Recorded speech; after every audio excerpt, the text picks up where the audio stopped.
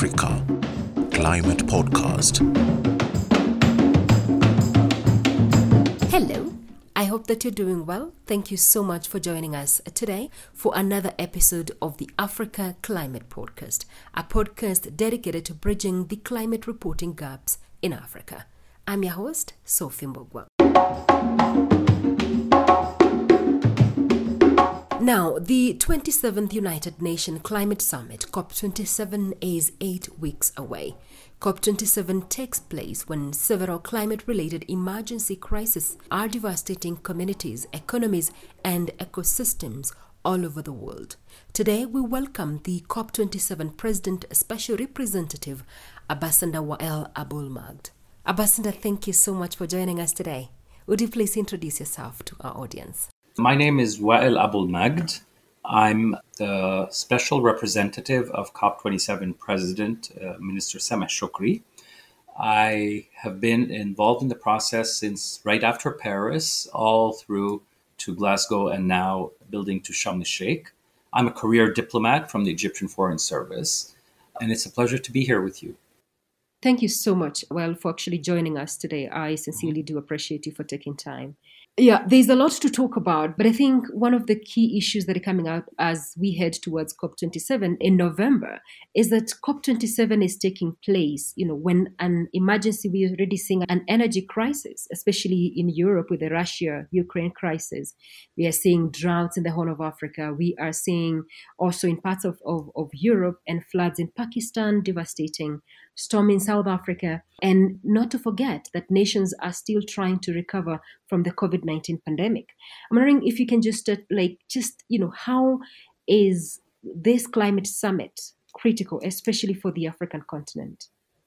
Right. It's every COP is going to be very important because time is of the essence and we can't afford to delay. We're already way behind the targets and the objectives that we're trying to reach. So every COP is an urgent emergency COP.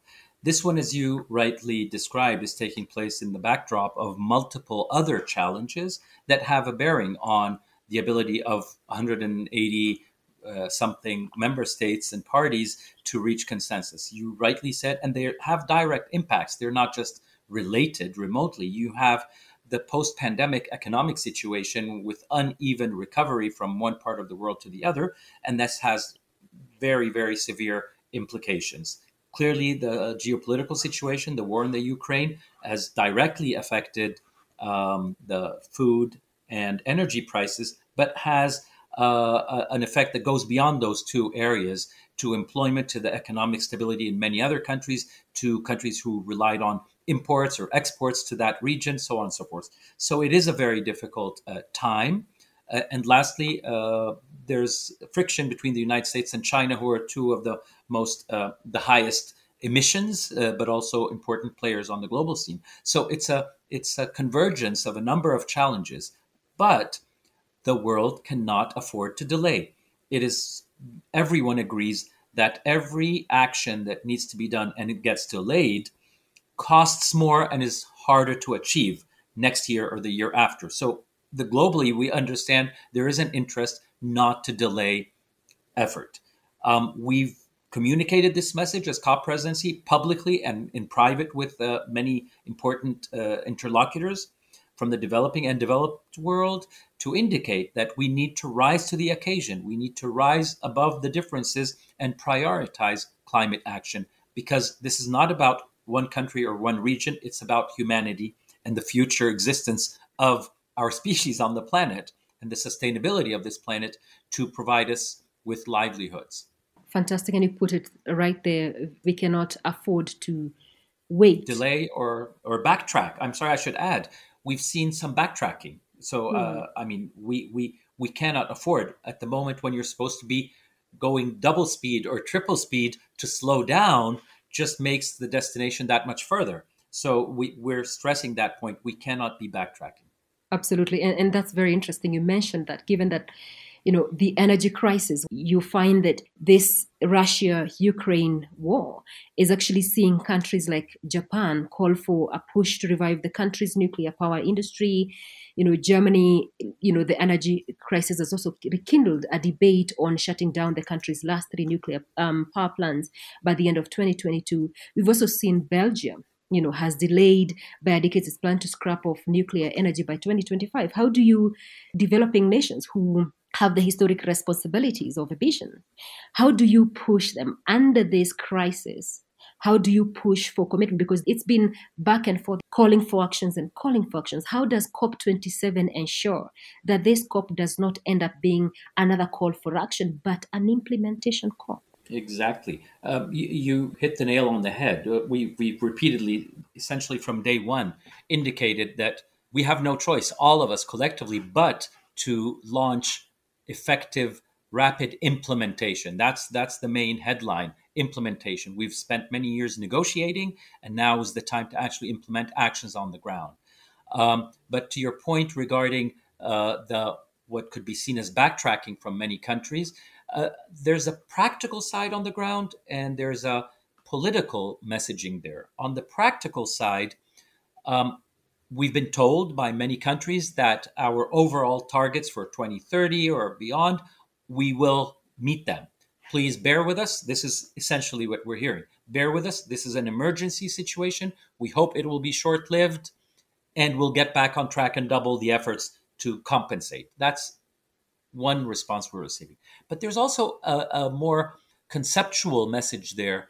I think it should be an eye-opener for many of the countries who have been hit by this episode of increased prices, and they had to react based on their national interests and priorities so as not to freeze this winter, for example. It was, I think, the minister from the DRC who mentioned this in one of the ministerial meetings that we had when this issue was being discussed, the backtracking. She said, well, this is your temporary emergency. You need to understand that many developing countries live in a constant state of economic emergency, combating severe extreme poverty. So I think the message has to be out there that what you're demanding of us under our constant difficult economic situation is something that now is brought to bear and feeling for you on even if, albeit on a temporary basis. Yeah, they saw it. They had to rush and do exceptional measures. Well, we live constantly under exceptional economic measures. Mm-hmm. So there is that conceptual side. But back to the main point, they've been telling us, many have been saying, it's short-lived. We hope that is the case because investments in fossil fuels take time and you can't just shut them down overnight. So we hope they will be able to continue on the pathway that they've committed to, especially from the EU, to reduce emissions by certain rates by certain dates in the future.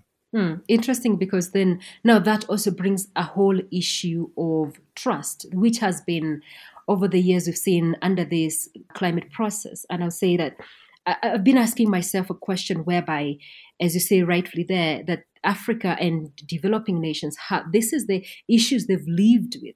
When we talk about rising of temperatures by 1 degree Celsius, that means for different parts of Africa, it is totally different. It could be 3 degrees, 2.5 degrees and all that, which is already beyond the Paris Agreement threshold. The question is, especially on the issue of adaptation, which Africa has been pushing over and over and over again. Now we are seeing countries like France already, they're going through an issue of drought. Do we see a situation where perhaps when now these issues are brought across the table, these are agendas that probably commonly will be felt like it's just the adaptation will have a different emergency or a different interpretation this time around, that developing countries are also feeling the heat? That would be, well, a step forward, but would be sad that you needed to suffer in order to acknowledge the suffering of others. It's expected of humanity to sympathize and empathize with the suffering of others without having been burnt myself. So anyway, I'll leave it at that. But the point is, yes, we have spoken out loud as an Egyptian presidency. We've indicated repeatedly that issues of adaptation must be given the due attention that they deserve. We are fully on board with the need collectively around the world to exert every effort to reduce emissions. And we've updated our NDC NDCs, many others are in the process, and we're pushing everyone to do their utmost given their national circumstances, obviously. So there's no zero-sum equation when it comes to mitigation and adaptation. What we are saying all of the time is that please pay due attention to adaptation, because if mitigation is to mitigate the future impacts and effects, adaptation is the here and now. It is the devastation of communities and of livelihoods around the world, including, of course, in Africa. So progress must be made. When we say progress, and this is why implementation phases are quite different from negotiation phases.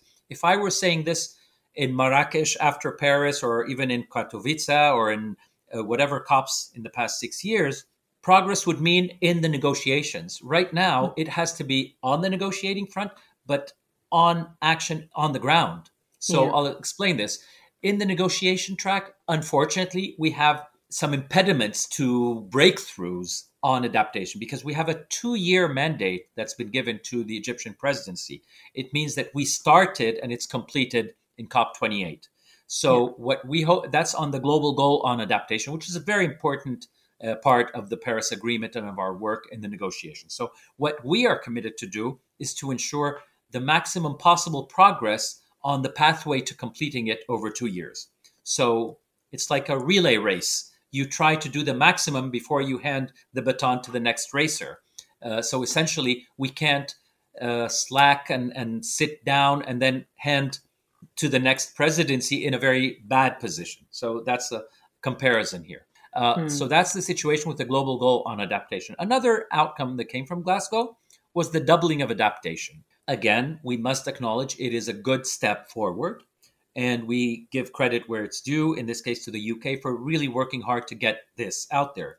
But as President Alok Sharma has said repeatedly, many of these things will just be words on a page if they are not followed up upon and ensured implementation. So that's where we are as an Egyptian presidency. We're talking to the countries who have made this commitment, so to speak, and we want to see how they intend to report and to show the progress being made. Because if it is over a period of years up till 2025, the doubling, then are we to wait until the end of 2024 and see where progress is? Or should it, for the interest of everyone, be done sort of on an annual, every 6 months, something to show us an update that we're at least on track? And this takes me to the point, a very important word you mentioned, which is trust.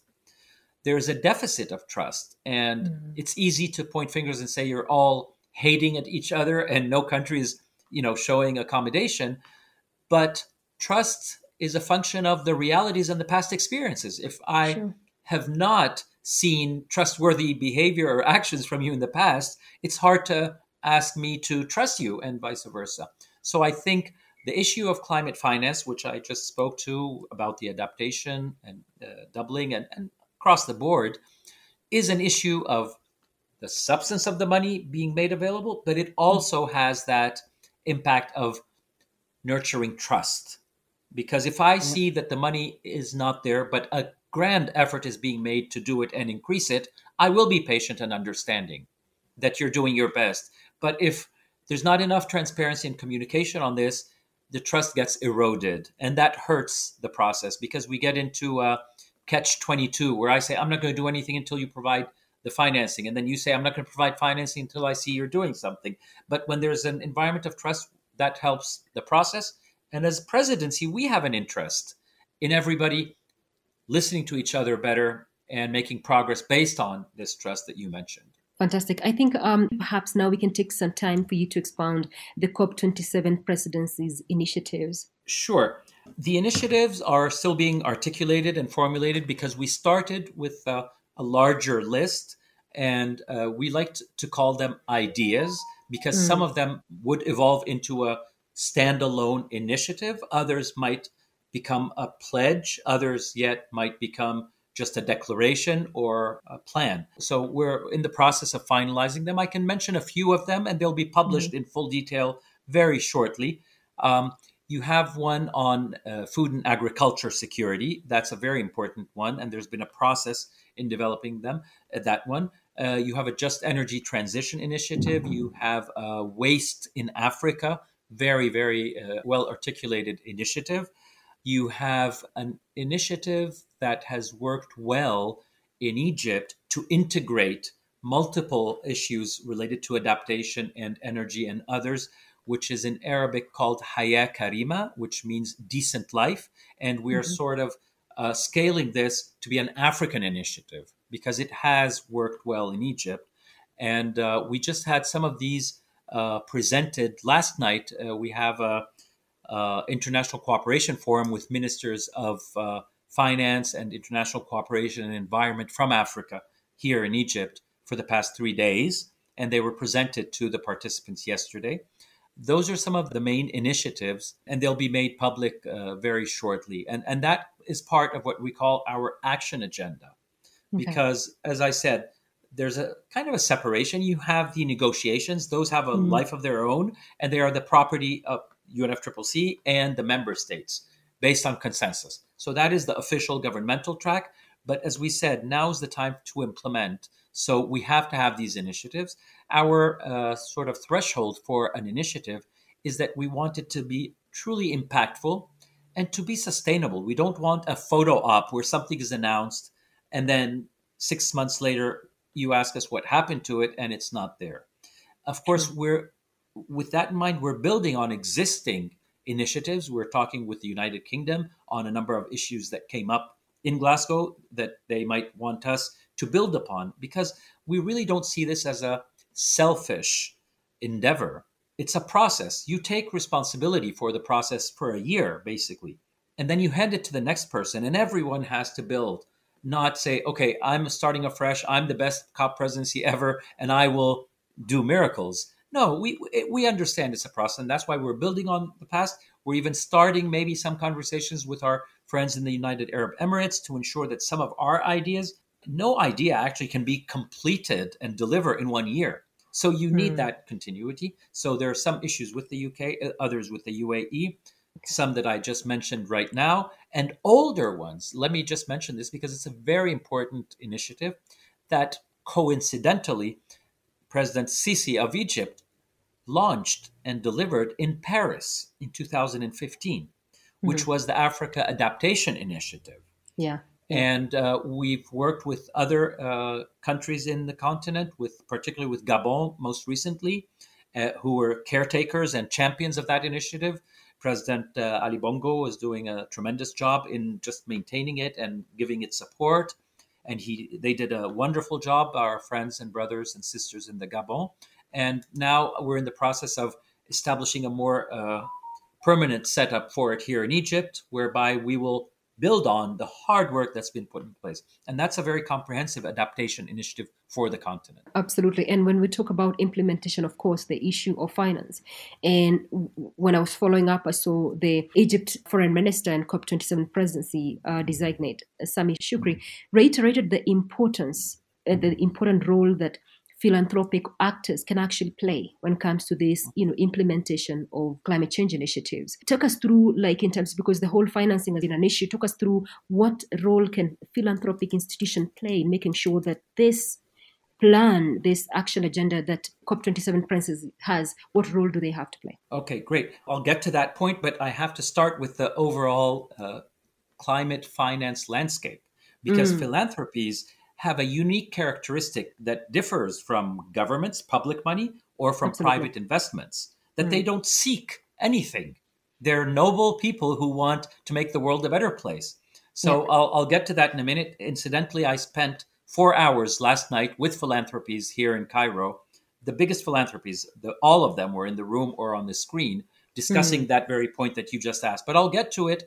But it's necessary to understand the global financial landscape in yeah, climate. sure. Yeah. Needless to say, as an African, all of us, we understand that the needs, not just for Africa, but for all developing countries, are in the trillions. Sure. The money available is never going to meet those actual needs. So we've been told time and again this notion of billions to trillions to utilize the billions of public money available from Mm, developed countries to mobilize and expand the ground to attract private money, which is in the trillions. But where are we now? You have an overwhelming bias in public and private money to regions, the north, that's where all the money is spent and invested, to mitigation with very little money going to adaptation. And that Yeah. is normal, and I can explain why very simply. Private money seeks profit, Sure. right? That's legitimate. If you're going to attract someone to come invest in your project or something, they need to be guaranteed some kind of profit. So mitigation action, whether especially in the energy realm or in other areas of emissions reductions, there is a tested and tried business model to make a profit. For example, in solar energy, if you invest, you will make a profit. But adaptation is very different in its nature. So to invest and make a profit in adaptation is very difficult. That's Yeah. why of total private investments, less than 1% is in adaptation. Okay, so 95, 98, depending on the country, is going to mitigation with a paltry amount going to adaptation. But it gets even worse and worse. What are the instruments used in climate finance globally? 61% of the total climate finance, public or private, is normal debt, loans. 6% only is grant. And I think there's about 17, I don't want to get the figure wrong, but not a very large number, is concessional loans. Sometimes it's okay to get a loan if it's very low interest, less than commercial rate, but 6% only is grant. So the most vulnerable, the least contributor, the least resilient parts of the world are incurring debt to pay for the climate action. So this is your global landscape. So now I'll go to your question about philanthropies. That was the conversation we had last night. We had maybe 20 of them in the room, and many others I couldn't count, of course, on the screen. And the conversation was about this. And I very respectfully came to them. I respect philanthropic work. I think it is amazing that big businesses feel a social responsibility to contribute to various causes. But the facts, the figures, everything should be based on fact, not on created narratives or perceptions. Let's look at numbers. The numbers of philanthropy, the money, where does it go? What region and what theme or sector? It is overwhelmingly in the global north, in the US and Canada and Europe. So when they show a total figure, you would say, wow, thank you. But you need to ask, where did that money go? It went to the US. It went to Canada. Okay, I think the total of Asia, Africa, and Latin America is 8% of that money. So here's the geography is outrageous. Yeah. And then where are the fields? Overwhelmingly in energy. And they are, I'm not pointing a finger, they are noble people who want to help humanity. So I told them, look at the graph for private investment and look at the graph for philanthropy. They correspond. And that is a disaster because they should cross. They should be the exact opposite. You should be the ones willing to do things that public and private shy away from. You don't worry that much about risk as business does, right? You can use your seed money to invest in upfront technology expenditures that would make investment attractive. There are many ways to multiply, the value of your dollars to go further. To their credit, no one took offense. No one refuted. Everyone said, thank you, and let's work together and see how we can better utilize our limited resources at the end of the day. So it was a very healthy exchange. I enjoyed it tremendously. And I think it was very constructive in pointing them because they wanted to hear this. They asked us to be with them to share our perspective. And the good thing was that there were some philanthropies who are from the region who are knowledgeable of our priorities.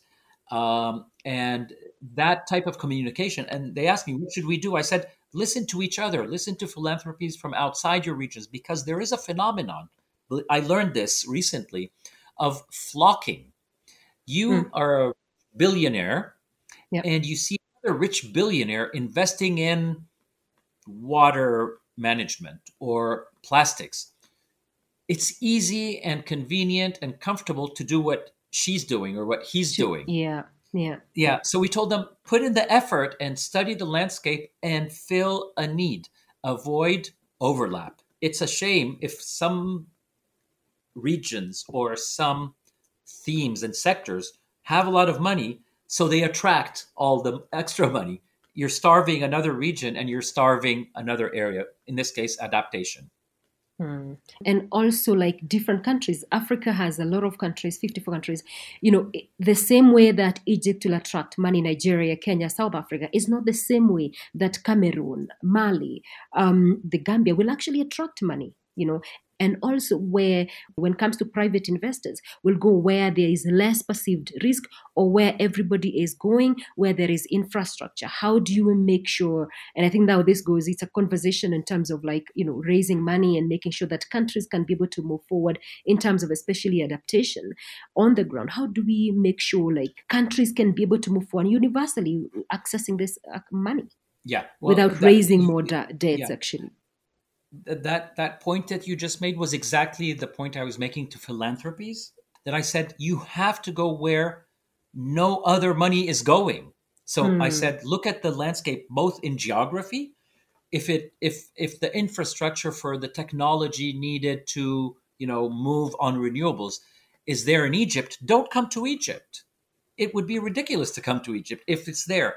If wastewater management and recycling and reuse of water is doing well in South Africa, don't go to South Africa. It's nothing against Egypt or South Africa. It's where other money went already to maybe Nigeria, but didn't go to Gambia or to Chad. Yeah. So you guys don't have to worry about risk. You're more nimble. You can take faster decisions, and you can utilize your money without expectation of revenue. So some things won't bring in revenue. And that was, technologies, let's say solar, to simplify it to some of the listeners. It's an investment, but your investment is upfront, high, and then maintenance and all that is low cost. This is the area where many countries will suffer.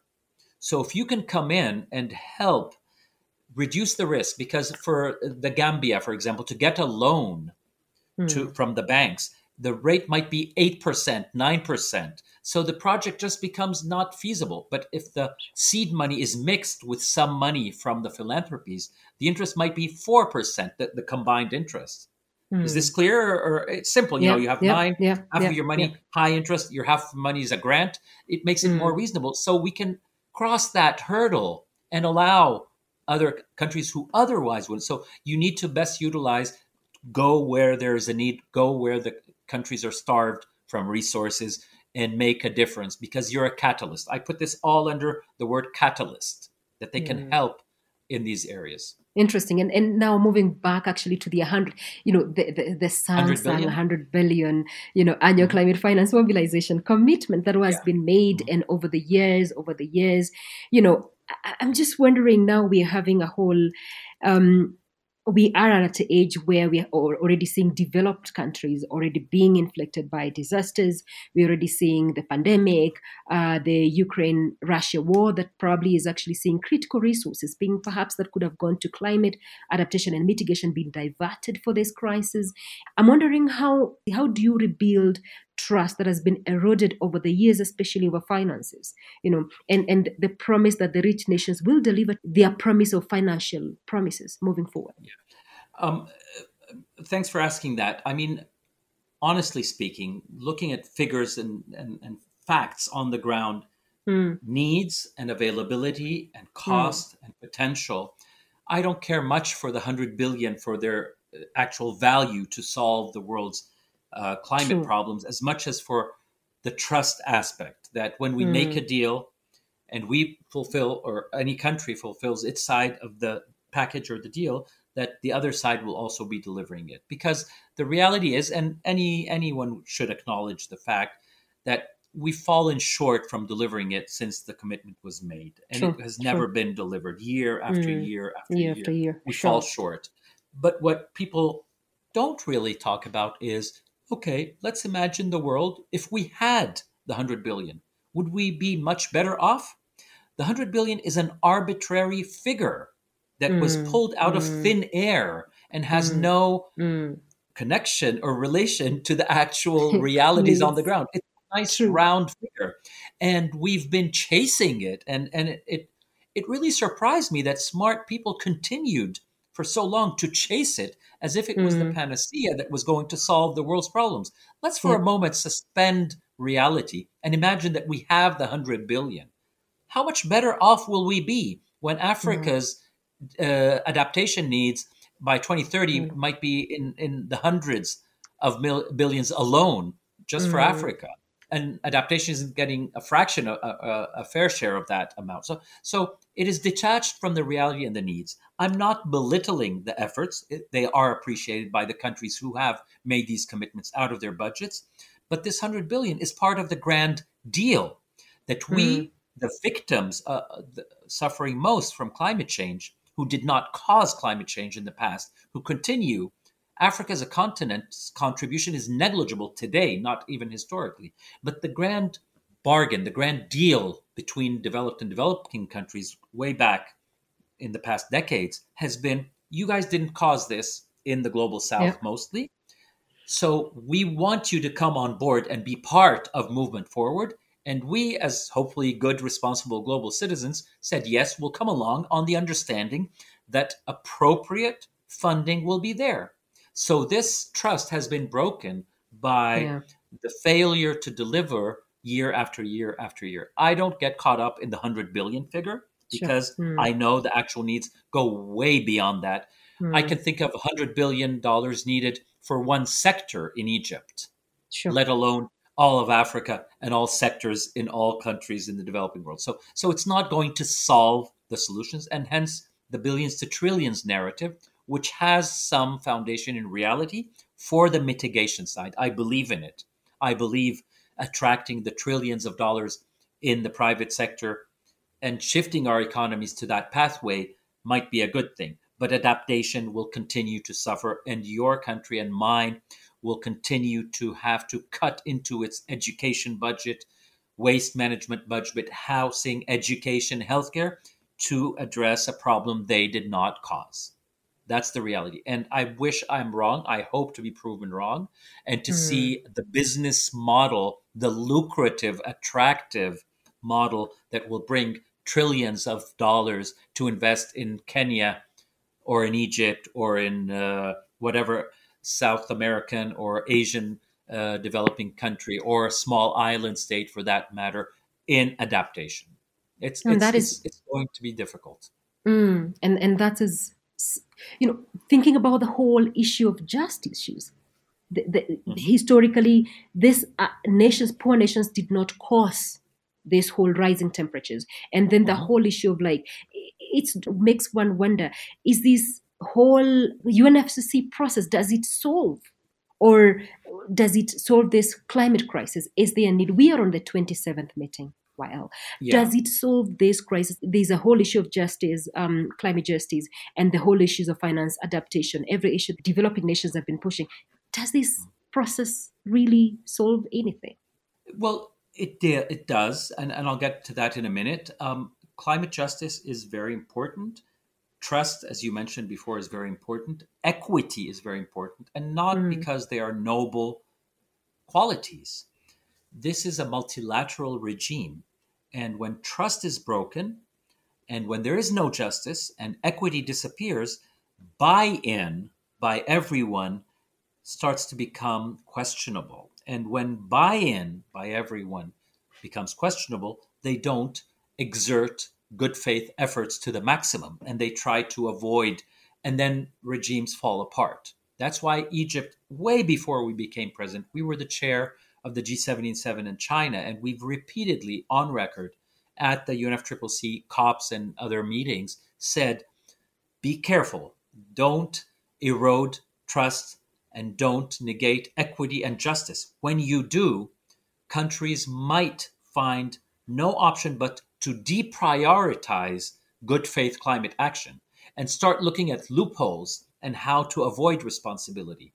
We need buy-in by everyone. So that's to address your point on the issue of trust and its value. But moving to the process, many of us have worked in the multilateral diplomacy realm for many years, including myself, more than 30 years.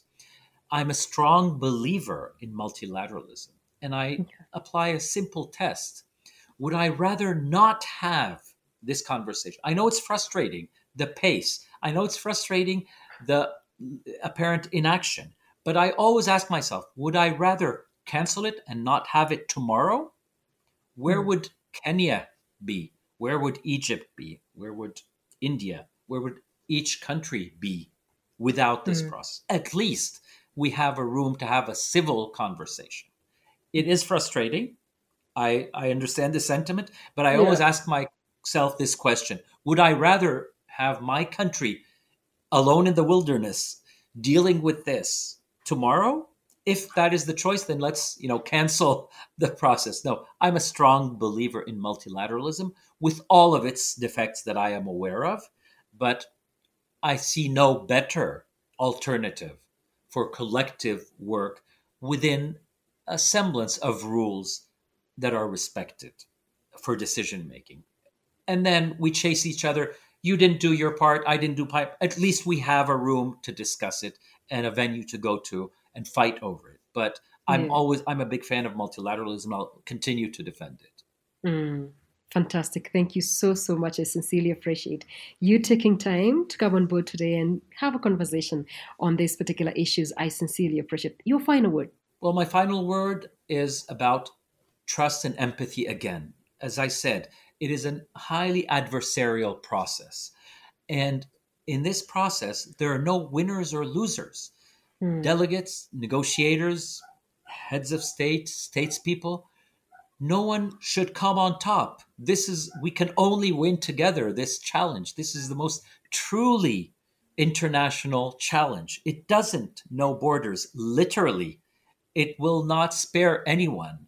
Of course, some are more resilient than others, but ultimately it will catch up. So we have a genuine self-interest in working together with empathy. We need to shift places all the time. I have to sit in your seat and you sit in mine. Once we do that, we'll start to realize that you're not as unreasonable as you appear, but you are under certain pressures and so we are urging everyone, please don't let the challenging circumstances surrounding this process hold us back from doing our best. Let's not find pretexts or excuses to reduce or delay action. Let's show more compassion and understanding to those suffering most. While we are having this conversation in our comfortable homes, you and I, 30 million fellow Pakistanis are internally displaced because of climate.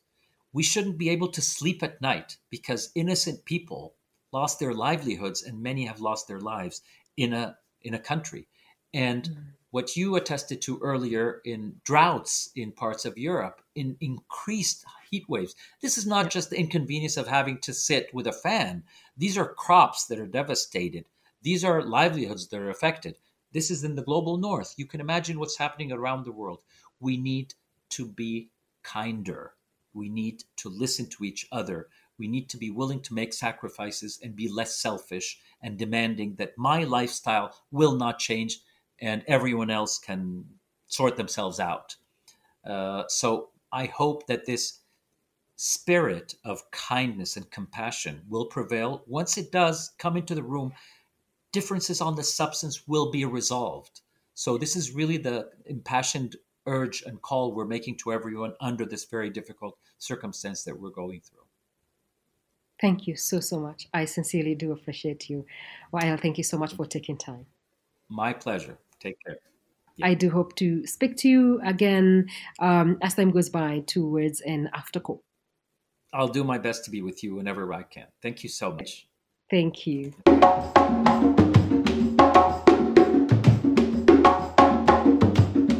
And that was the COP27 President Special Representative Ambassador Wael Abulmagd. Please do keep it here. We will try our best to break down specific critical issues for the continent ahead of COP27. But in the meantime, please do subscribe to the Africa Climate Podcast on iTunes, Spotify, Google Podcast, and every other channel you access your other podcast from. And you can also listen to the podcast on our website, www.africaclimatenews.com. Also, please do follow us on Twitter, Instagram, and Facebook. I will talk to you soon. Kwaheri for now. My name is Sophie Mbogwa.